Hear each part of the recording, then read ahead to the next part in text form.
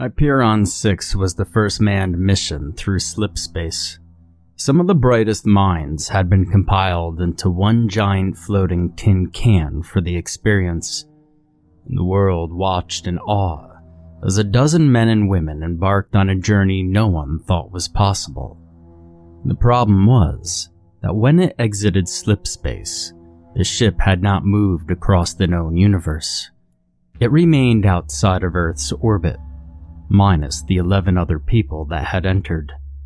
Captain Richard Reed was the sole survivor of the Hyperion mission, and had no memory of what occurred in the seconds between entry and exit. After the shuttle landed and the landing crew secured Captain Reed, the pilot was escorted to a facility for testing and debriefing. Richard had not even the time to process the events before he was questioned. Even he wanted to know what happened to the men and women who had been with him. Captain Richard Reed sat scratching at his arm, his eyes shifting from Dr. Vance's pen as it scribbled upon her notepad and the rhythmic ticking of the clock on the wall. Between his dry skin, the silence from the doctor, and that constant tap, he was close to going mad. He had always hated visiting shrinks, and this one was hard to read. He had spent the last 3 days being prodded, probed, and questioned. All he truly wanted was to go home, but the longer he was contained within these walls, the more he felt they would not be letting him go anywhere. Hyperion 6 had been successful traveling past the known universe and back, but Captain Reed was the only one to return, and the government had to know why. "You said it felt like a dream." Dr. Vance broke the silence, her eyes intent on the captain. Richard sat forward again, interlocking his fingers. "Yeah, like I'd wake up at any second." She made a few scratches of ink on her pad. "Have you dreamt since you've been back?" The captain's eyes narrowed a bit. "As a matter of fact, yeah. I've had the same dream each night." "About?" Dr. Vance quizzed, brushing her blonde hair away from her thick-rimmed glasses. As Richard's story began, he started digging at his left arm again. He detailed a dream that was more like a memory, something he remembered from childhood. He was walking through an old peanut field that had dried out from lack of use. The air was warm on his skin, like summertime back home, but the light was dim for midday. His eyes came to focus on a small boy with wavy auburn hair, staring into the sky. It was July 13th, 2018, and Richard had heard his parents and friends at school talking about a solar eclipse. The event had shaped his future, making him sure at the young age of 12 that he would become an astronaut and witness events just like this one from space. Both versions of himself watched in awe as the light of the sun was blotted out by the moon for a few seconds. Then the boy turned to his older self with confusion on his face. They looked into eyes of the same hue, and almost by instinct, reached out toward one another. When their fingers approached one another, a tingle could be felt within their fingers, almost like static. Once contact was made, both versions of Richard disappeared. The dream had actually felt more real than the events of Hyperion 6. None of it made sense. By the time Richard had finished his story, blood clotted under his fingernails and seeped from the skin on his arm. When Dr. Vance noticed it, she grabbed a tissue from the small box at her side and handed it to the captain. She closed her notebook and exited the room, suggesting that she had a first aid kit in her supply closet. Richard simply nodded and stared at the small wound on his arm. His entire body felt like the moisture had been drawn out of it like a sponge that had been left in the sun for too long.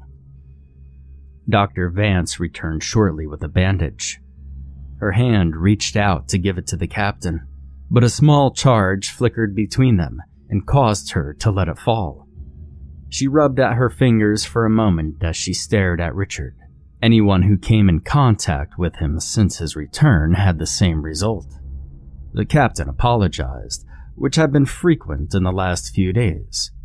Everyone seemed to be afraid of him now, and he knew they simply wanted answers. The problem was, he could not give them the answers they wanted. Hyperion 6 launched from Cape Canaveral on August 5th, 2025. The shuttle exited our atmosphere as planned. The Sabaton drive was initiated, and the passage was open. In essence, the human race had found a way to harness the power of a black hole. Richard could remember how amazed he was when the stars seemed to be engulfed by the giant ring of nothingness. It had been brief, but no report could truly describe the event. A final check was made for departure. The engines were disengaged, and the ship was pulled toward the event horizon. As Hyperion 6 made contact with the passage, all light streamed away from them and toward them in an instant. His body felt heavy and light all at once. The feeling could have been compared to the fastest roller coaster ride ever. Before he could truly form words to describe it, the ship exited slipspace into a field of stars just above Earth's orbit. A gray-haired uniformed man entered Dr. Vance's office. The captain instinctively stood to attention, pressing the side of his hand to his head in salute. The triangular positioned stars meant general, regardless of status, and Richard was still a man of discipline. He was addressed and allowed to rest at ease. The general spoke with the doctor quietly before turning to Richard. The same look of uncertainty rested in his eyes as he approached. With a gesturing hand, Richard was asked to take a seat, and which he did. The general sat across from him, speechless for a moment, and rubbing at the thick mustache that sat upon his upper lip. He was trying to choose his words carefully. The truth was always hard to take. My name is General Osborne. I do not believe we have met before, but there are a few things that we need to discuss. First, Captain, do you know what the date is? Osborne questioned with concern in his voice. Well, the launch was on August 5th. Richard pondered the question. I've been here for 3 days, so it should be August 8th. Of what year, son? The general continued. Richard laughed slightly. Well, 2025, of course. There was a pause, and the general looked back to Dr. Vance for a moment before speaking again. Captain Reed, when Hyperion 6 embarked, it was August 5th, 2025. But you did not return until August 5th, 2032. Richard laughed again, and his eyes shifted between Osborne and Vance, waiting for the punchline.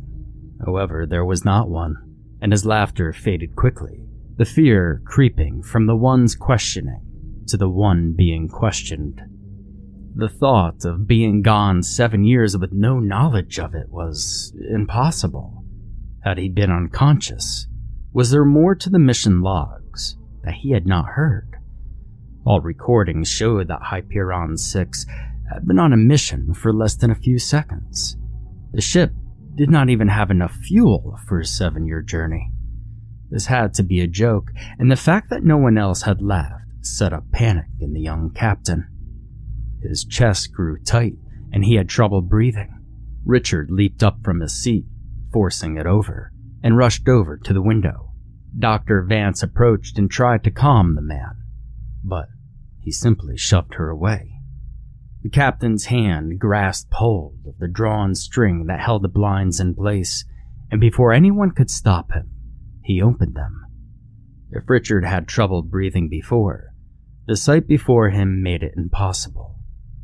The building he now stood in was in the middle of a wasteland that had once been an active government facility in Florida.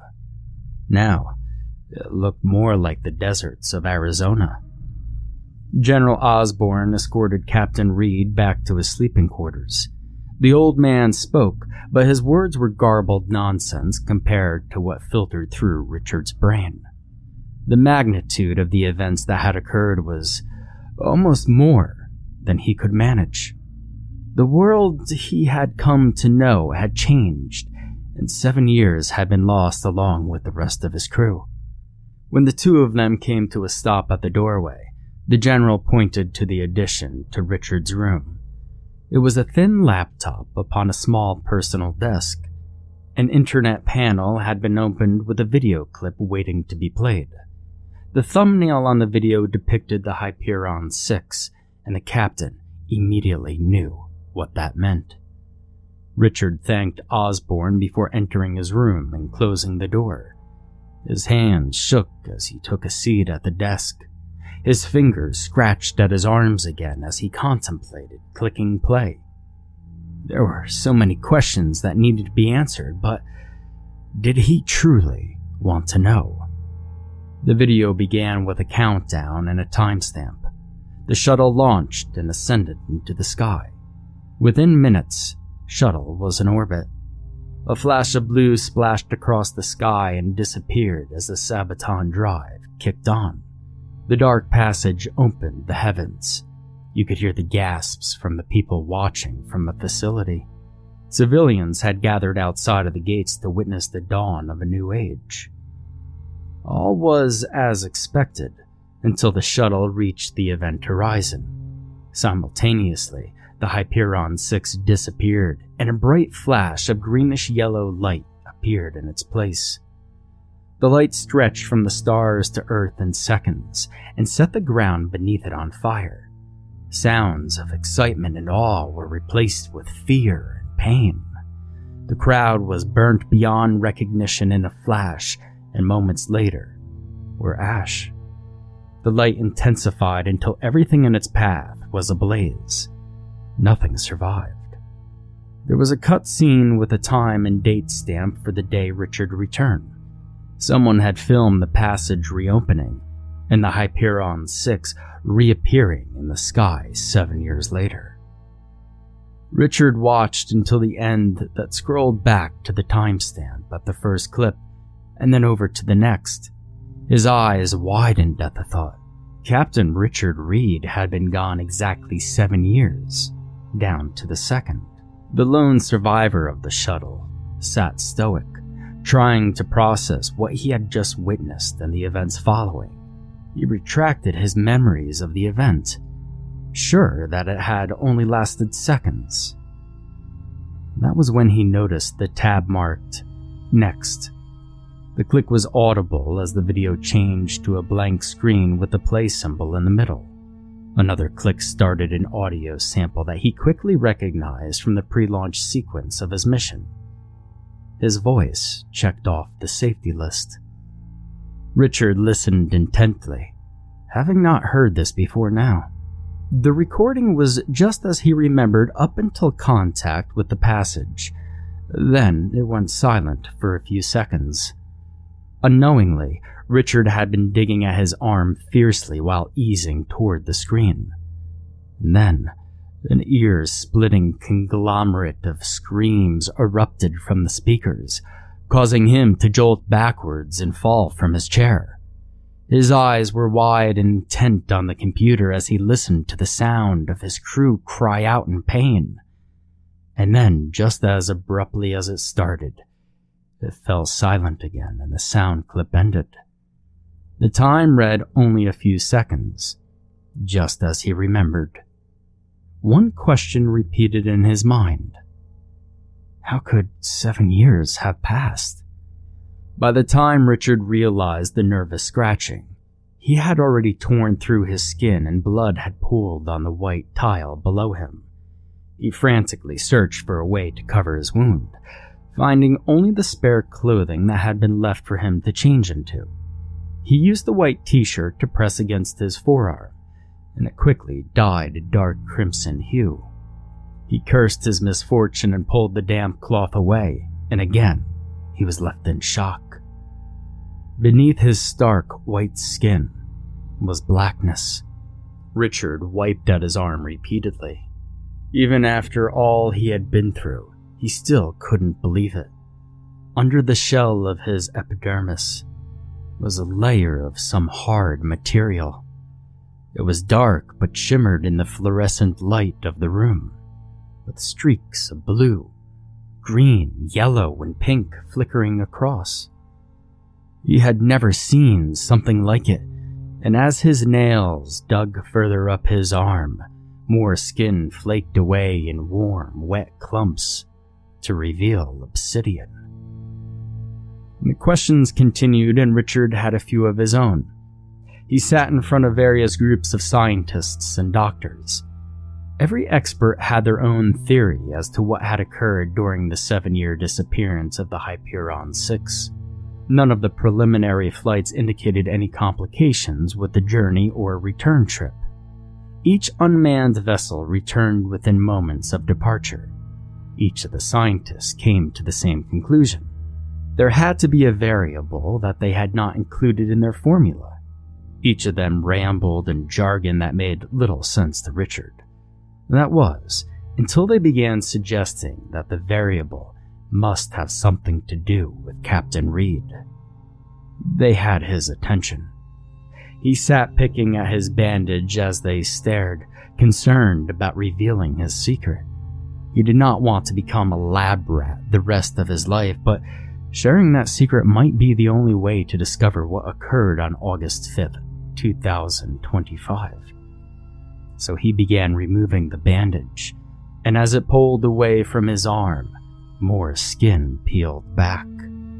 Once he was finished, the foreign material stretched from his wrist to his elbow, and the entire room gasped at the sight, and chairs were shuffled as they all scrambled for a closer look. The streaks of color are what drew the most attention. It was almost as if the material was alive with light. One of the men suggested that it looked just like osirium. The word rang in Richard's head. He had heard that before somewhere. The door behind the group suddenly swung open with force, and men in hazmat suits took hold of the captain's arms and escorted him to an isolation chamber. The door slammed shut, a locking mechanism echoing just behind it. Richard sat in that small room for what felt like hours. It was cold and quiet, the only sound being the air that filtered in from a single vent 8 feet above his head. The silence was suddenly interrupted by a metallic click, and the wall adjacent to him began to shift. The white paneling lowered to the floor to reveal a large window pane.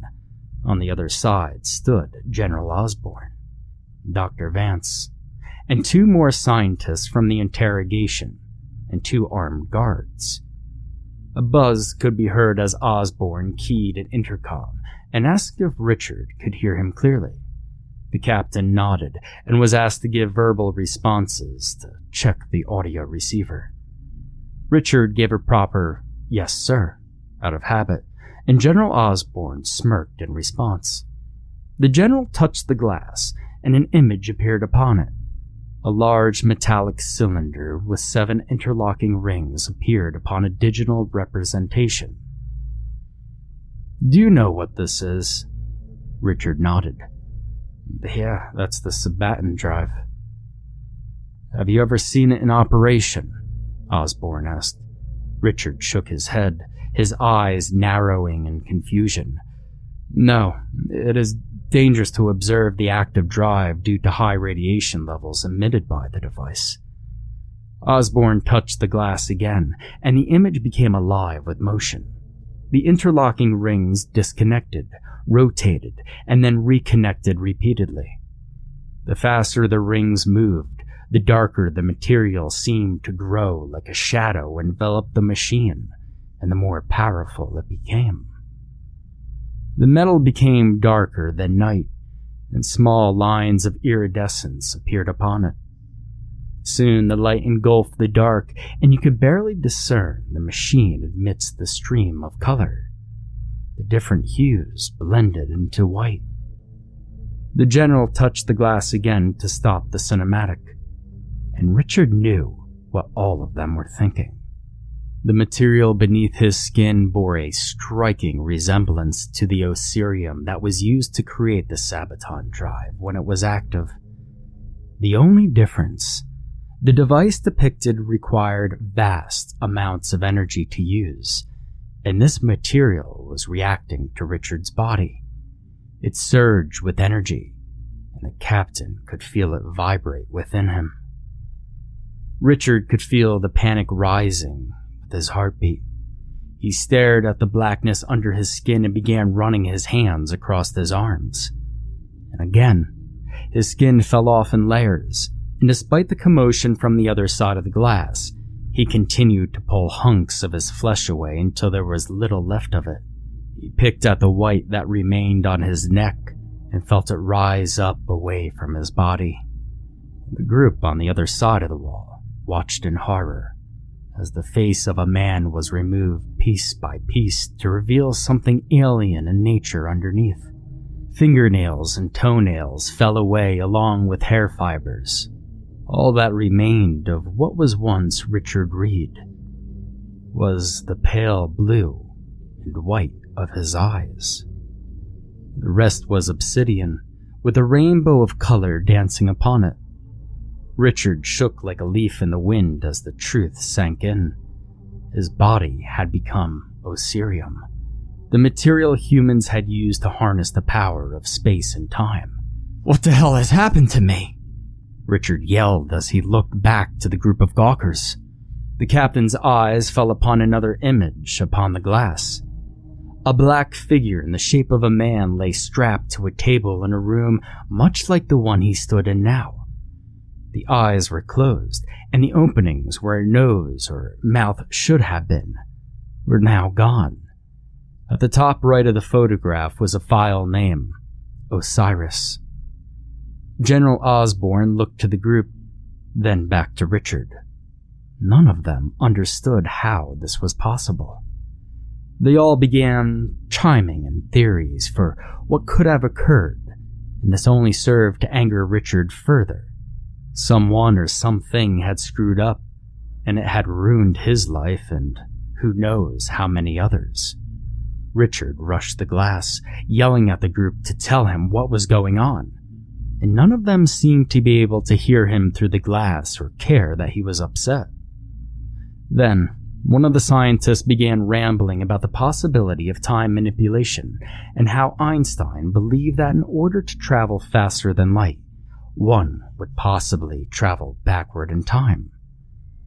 Everyone stopped talking immediately after that, and Osborne pressed the glass once more. The wall closed between the group and Richard. The captain grabbed at the wall in an attempt to stop it, but it was no use. He pounded upon the wall repeatedly, screaming to be set free, but no one appeared to be listening anymore. He was trapped, and he had no idea what they intended to do with him. He slammed against each wall for an hour or more before giving up. He was tired and could no longer hold his eyes open. Within his tormented mind, Captain Reed replayed the launch. His dreams were as vivid as reality as his former self went through the list. Life support, navigation, communications, and mechanical were all clear. The crew was a mixture of nervousness and excitement, even Richard. He kept reminding himself that if he could just get past the event horizon without throwing up, then the world would regard him as a hero. As the Hyperion 6 entered the passage and the light began to bend around them, the screaming started. The ship seemed to expand and contract violently along with the crew inside it. Each one of them cried out in pain as they were dismantled to the smallest particle and became one with the blur of light around them. Seconds later, the entire ship and its contents were reconfigured. That which was once his crew was assimilated piece by piece within his own body while being bombarded by subatomic particles. Richard's body formed in Osirium, and his skin wrapped over it like a blanket. The metal man shot up from the floor of the containment room, the screams of his former crew still ringing in his head. The streams of colored light whipped violently across his darkened form, as if energized by his anxiety. He could still feel his heart beating within his iron chest, and it still rose and fell for oxygen. His fingers trailed the hardened exterior of his form, and a charge surged from it to his fingertips. He thought about the humanoid creature in the video and the destruction it caused. His life had been forever altered, and thousands more had been destroyed in the pursuit of power that humans were not ready to harness. The more upset he became, the more violent the energy from his body seemed to manifest.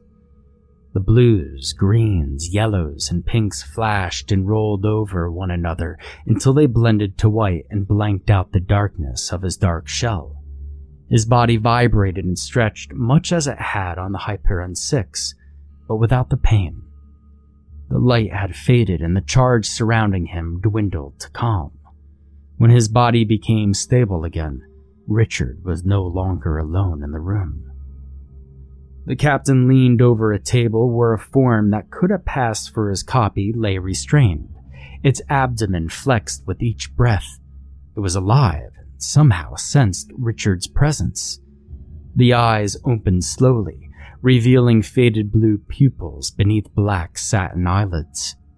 It seemed scared, and Richard tried to communicate how sorry he was, but the thing had no mouth to use in response. The eyes shifted to look at the wall beside them, and Richard's gaze followed. He wondered if there was a glass behind that wall too, and if the general was on the other side. A metallic hand grasped hold of Richard's wrist, which pulled his attention back to the table. Tears welled up inside the human-like eyes of the figure as it pointed to itself and then toward Richard. It took a few moments for the reality to sink in, but once it had, there were even more questions than answers. How could this thing be him? And suddenly, Richard felt a pulling sensation at his abdomen, and his body began to expand and contract once more. When the light faded again, he was once again alone, but the building he once stood in was in flames. The energy emitted from his transportation had been so great that the facility could not contain it. Richard searched the wreckage for survivors. Dr. Vance and General Osborne's bodies were curled into the fetal position on the other side of the facility. Piles of ash were scattered among the rubble of the building. Short of the flames whipping in the wind, there was no sign of life left. Richard thought about all the pain this mission had caused. What had been intended to propel the human race forward had become their undoing, and Richard could think of only one way to stop it. His eyes closed slowly, and he thought back to that old peanut field. His mind envisioned the eclipse and how amazing the event had been. Energy engulfed his form again, and in moments he stood in that old field. The younger version of himself was a few feet away, staring into the sky. He attempted to call out, but his throat felt coarse. He tried to open his mouth again to speak, but his lips would not part. The Osirum was consuming him, and he knew he did not have long before he was pulled back to the present. The boy turned to see the metal man, head tilted in curiosity. Hi, I'm Rich." The heavy-skinned man knelt down to eye level and nodded in response, then reached forward with one hand. The boy returned the gesture. The larger of the two touched his own chest before reaching out and pointing to the boy. The two of them were soon engulfed in light, and when it faded, neither remained.